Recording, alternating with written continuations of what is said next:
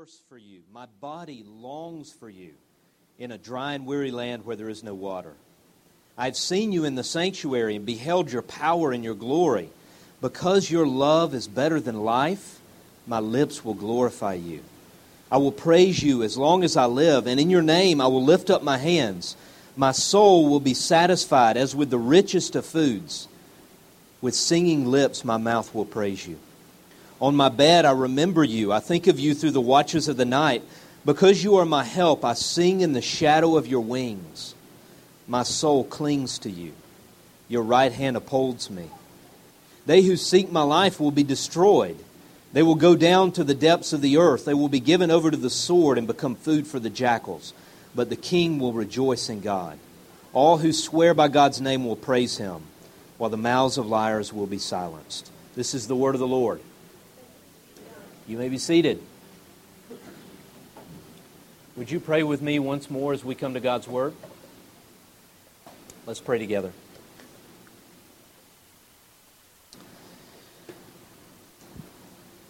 Father in heaven, we come before you. We've spoken to you in prayer. We've sung to you. We've made offerings to you. And Lord, now we come to hear from you. Lord, we need to hear your words spoken into our hearts, something that only the Holy Spirit can do.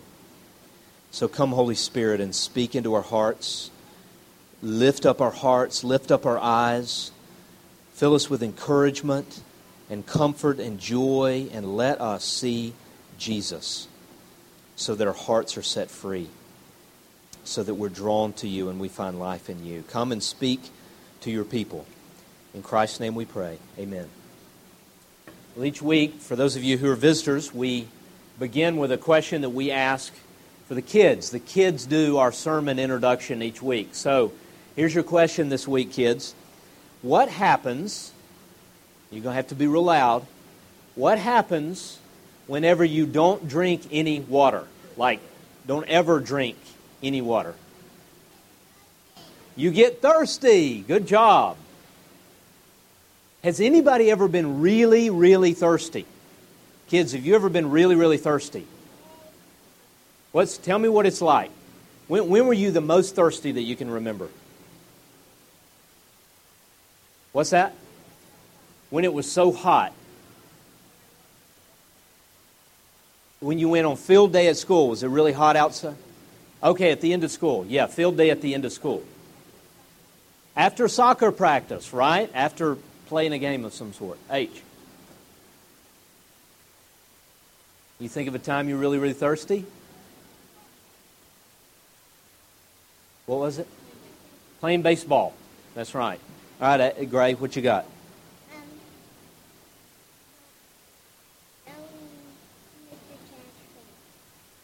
Going to Mr. Chad's school. Okay. It's a little inside joke in the family, so I won't bore you with the details. Last one, when? At the beach. That's right. It's hot at the beach. You can be down at the beach and get really, really thirsty. Now, what does it feel like whenever you're really, really thirsty and you drink a big old glass of water? What do you feel after you've done that? What's that? That's right. Yeah, you get so full. You get hydrated, right? What a feeling of deep satisfaction whenever you've been really, really thirsty and you drink a big old glass of water. You know, as I think about thirst, my mind always goes to one particular time in my life, and that was whenever I was in high school and I was about this time of year in football practice. I was a football player, and we would have, about this time of year, we would have 2 practices a day.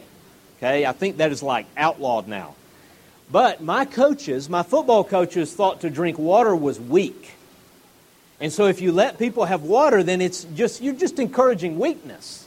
But it's not like they didn't have any water out at practice. They would stack up these huge jugs of water at the side of the field, and we would have to practice in sight of that water the whole time.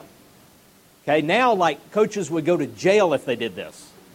But I remember practicing in the hot August heat, parched, so thirsty, all I could think about was water.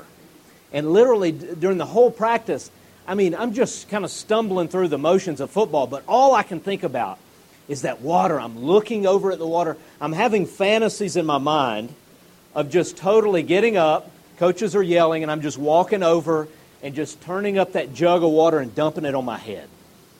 Okay? Such an intense feeling of thirst and longing and desire. And whenever we finally got to that point where we were able to drink water, utter satisfaction. Nothing else in the world mattered.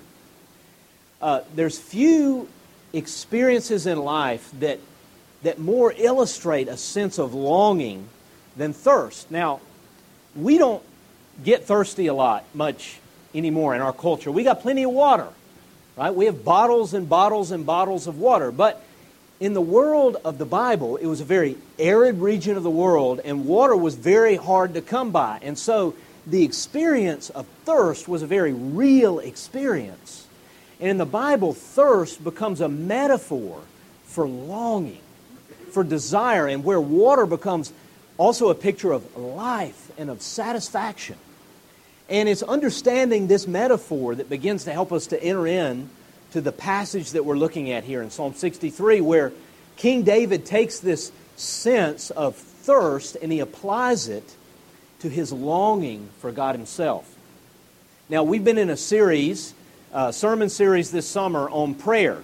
And we've been looking at the Psalms, and we're looking at all kinds of different aspects of prayer. What is prayer? It's praise. It's also meditating on God's Word. It's wrestling with God. It's resting. We're looking at all of these aspects of prayer. But today, we're actually going to conclude our series in prayer.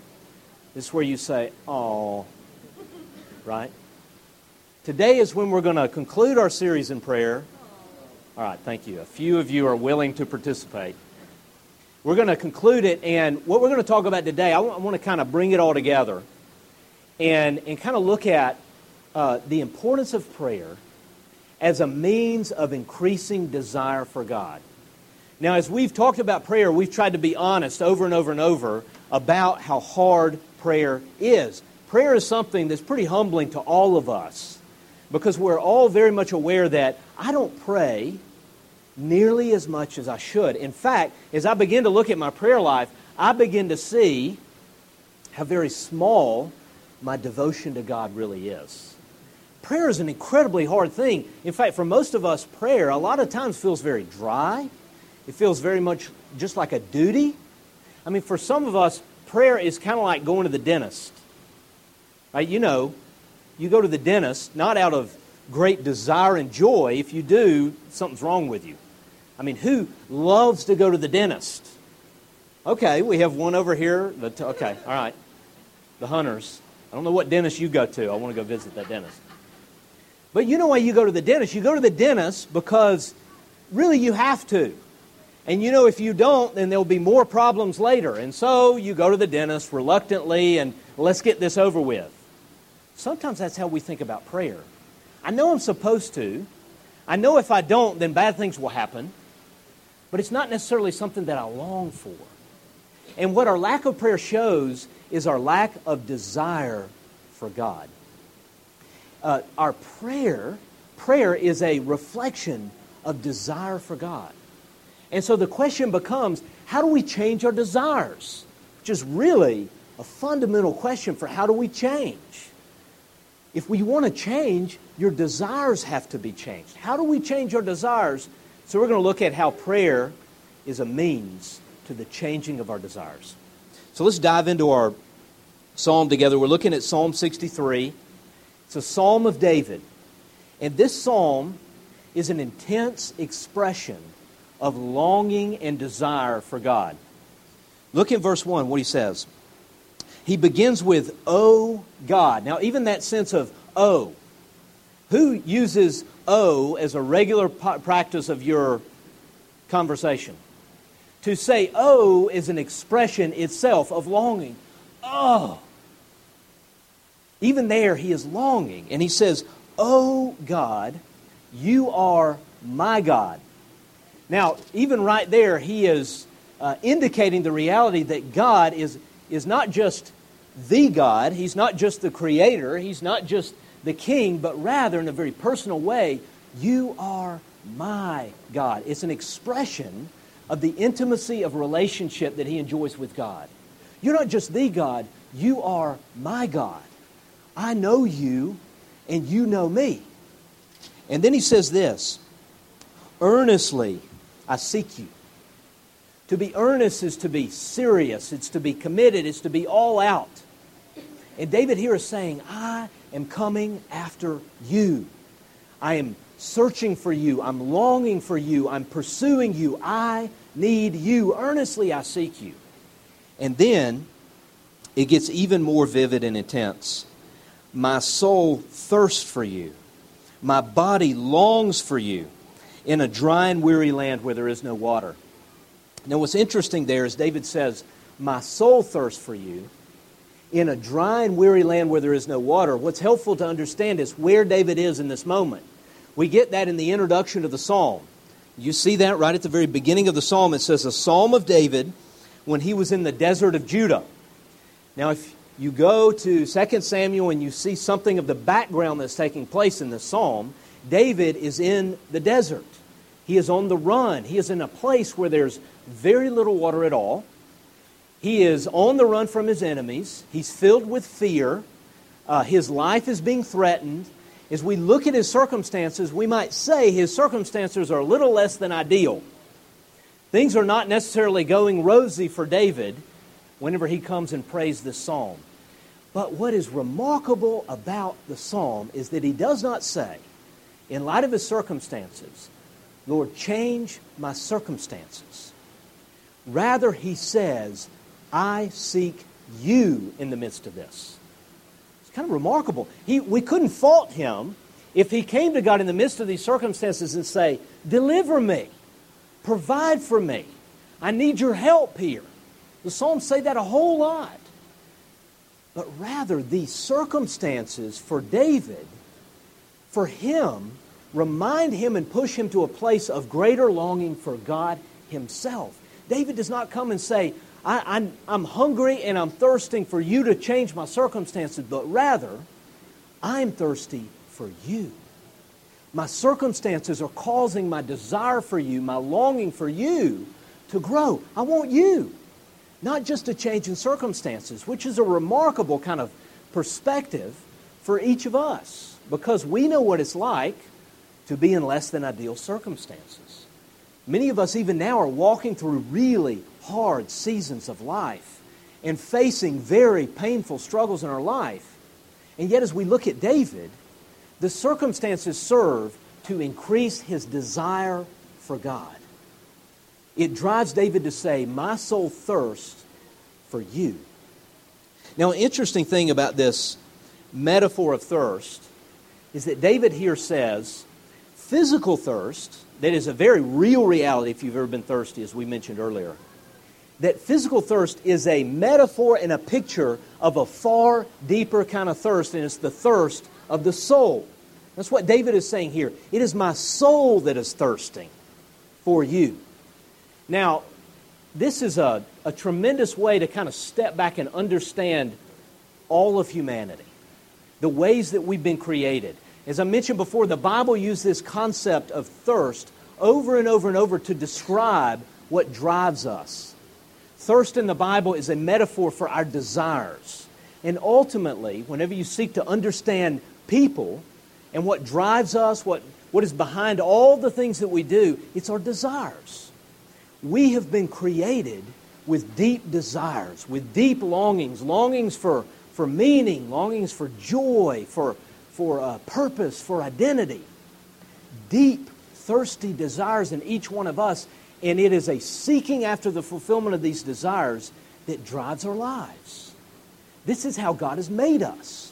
God has made us, another way of putting it is to be worshipers, is to have deep desires and longings for God Himself and to pursue the fulfillment of those longings in God Himself. Jesus taps into this often as He, in the New Testament, is interacting with different people. In John chapter 4, there's this amazing scene where this woman has gone to a well to draw water. Now, some of the things we learn about this woman is that she was a very promiscuous woman.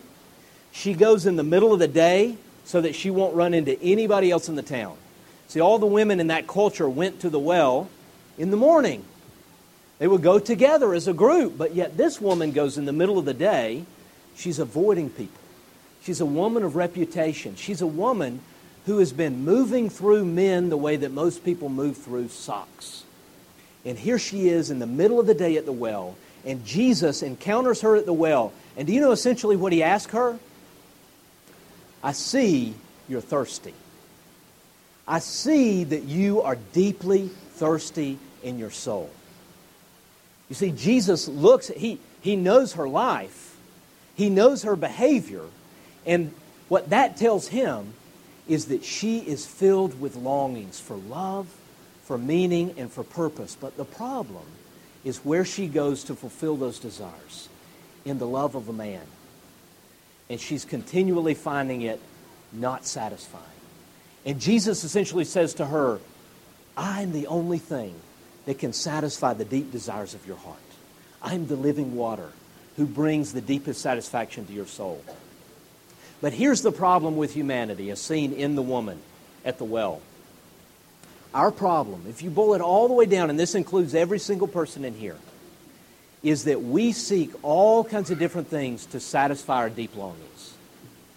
We seek all kinds of created things to satisfy the deep thirst of our souls. We run after approval, success, money, work, accomplishment, our children, booze, homes, Pinterest. We can go on and on and on. If you want to understand what drives us, if you want to understand our lives, it's the deep thirst of the soul. And our most fundamental problem is we seek satisfaction in those things, in all kinds of created things that never can desire. But as we look at David here, what we see is that he has come to the place of seeing, my thirst is for you. My desire is for you. Part of our problem is that our desires for God are far too small, and our desire for created things are far too great. And that's why we run after those things and why there is so little capacity for God. But David, as we come to see David, he has come to the place of saying, my soul thirsts for you. So how do you change your desires? What's happened in David that he has come to a place where his longing is for the living God? And it's this. He's come to know the all-satisfying love of God. Look at what he says in verse 3. David says this, which is a huge statement. Because your love is better than life, my lips will glorify you. I will praise you as long as I live. In your name I will lift up my hands. Look at verse 5. My soul will be satisfied as with the richest of foods. A huge kind of statement that David makes here. You see, David has come to see, he knows this reality. The steadfast love of the Lord is better than life. Do you see how enormous that statement is? The love of God, experiencing God's love, knowing God's love in the deep places of your heart is better, is more satisfying, is more fulfilling than anything that this life has to offer. Now think for a minute of all that that includes. The steadfast love of the Lord is better than success. The steadfast love of the Lord is better than family and children. The steadfast love of the Lord is better than comfort and peace and security. That is an enormous statement.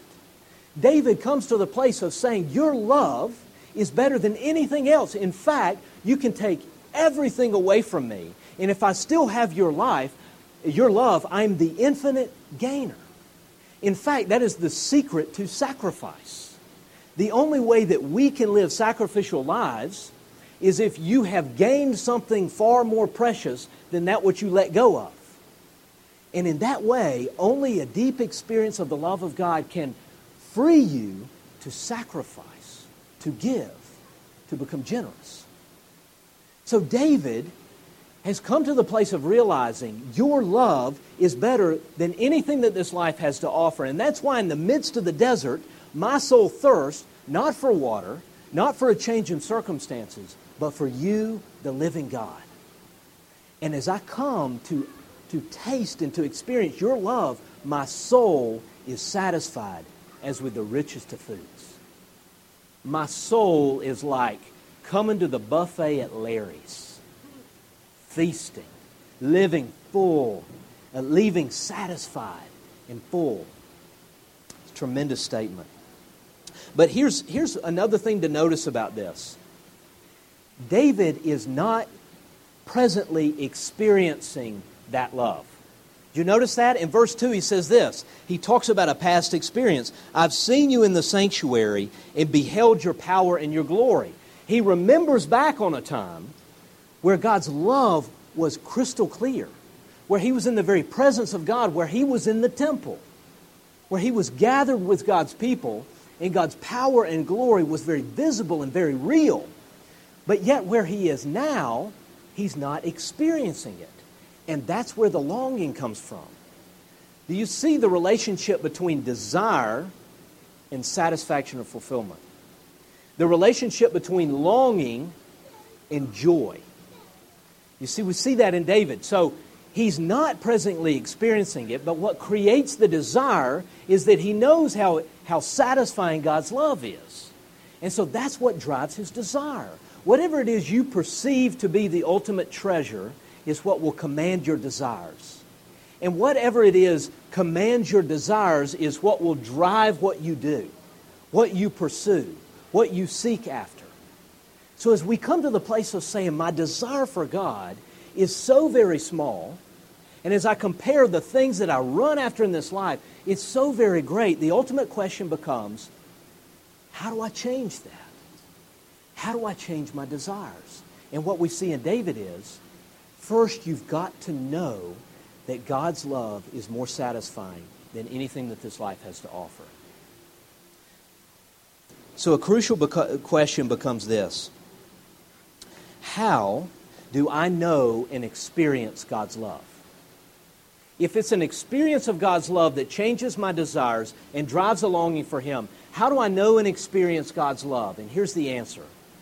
In the gospel. Nothing like the gospel so vividly shows us the concrete picture of God's love for you, for us personally. The Apostle Paul says in Romans 5, he says this, God demonstrates His love for us in this. He pictures it, He puts it on display in this. It was while we were yet sinners that Christ died for us. It was when we were at our worst, whenever we had no interest in God, whenever we're going the other way, whenever we are seeking and desiring to be our own God and seeking life and all kinds of created things, it's when we were at our worst that Christ chose to lay down His life and die on a cross in order to purchase us for Himself. That is the gospel. And that is the most tangible display of God's love. Do you ever wonder to yourself, does God love me? Does His love ever seem distant and pale in the face of your struggles and your screw-ups? Do you ever say, I'm not sure God can love me in this moment? What the Apostle Paul says is look at the cross. It's the ultimate demonstration of God's love for you. God's love is not just something that He says, but something that He makes concrete in the gospel. And so you see, it says we continually take hold of this. As we embrace this, as we rest ourselves in the cross, in the gospel, that we begin to know and experience God's love. And as we experience His love, it creates more and more desire for God Himself. So let me close with this as we're kind of concluding on prayer. So the question becomes, how do we change our desires? How do we increase a longing for God? And the answer is prayer, through prayer. We've been talking a lot about prayer. Now, the thing that you got to see is the reason that we need to learn how to pray, and that's what we've been saying as a church. This is a season for us to really focus on prayer and say, how do we grow in prayer? The reason to grow in prayer is not just to learn how to pray better. And it's not because prayer is a good thing. It is. But those are not the ultimate reasons. The ultimate reasons that we need to learn how to pray more is because it is the way to increase desire for God. And it is only whenever our desires for God are increased that we will begin to know and taste more of His love. So we need to learn how to pray. So I want to challenge us. I want to give a challenge to us as a church for each one of us to form a daily practice of prayer. A practice is like a habit. You know how habits work in your life. We all have habits, good and bad habits. But here's what a habit does. A habit, of course, is something that you do regularly, over and over and over and over. But here's the reality. Our habits form our desires. If your habit is to always look at Pinterest, what will your desire be for? Beautiful homes. If your practice, self-disclosing, is always to read about Georgia football, is to always look at Rivals. You don't know what that is, but it's an online thing. It's kind of embarrassing to say out loud. It's an online service that just constantly focuses on the University of Georgia football team's recruiting. Okay? You really think I'm weird now, but you do it too in other things. What does that habit do to me? It causes my desire and longing for the greatness of Georgia to go higher, so that I'm more crushed whenever the fall runs around, right? It's a bigger fall. But you see, it is our habits that shape our desires. And so if we come to see, my desire for God is far too small, how will my desire grow? The answer is a habit of prayer. And so there's no simple way to do that. You just got to do it. You just got to go about it. We need one another in order to do that. We need encouragement from one another. We need accountability from one another. I would hope that as a community that we would ask one another, hey, tell me about your prayer life. Hopefully we're loving and accepting enough to be able to be honest in that, but to encourage one another to grow in a daily practice of prayer. That's my challenge to us. Now, each week, we take a few moments at the end of the sermon to be able to interact with one another and to talk. To say, how does what we just saw in the Word, how does that strike me? How does it move me? Just to hear from one another. So we're going to do that now. As we see the longing of David, as we see the love of God, and as we hear this call to prayer, to pursue that in prayer, what does that strike in you? How does that affect you? Let's hear from one another.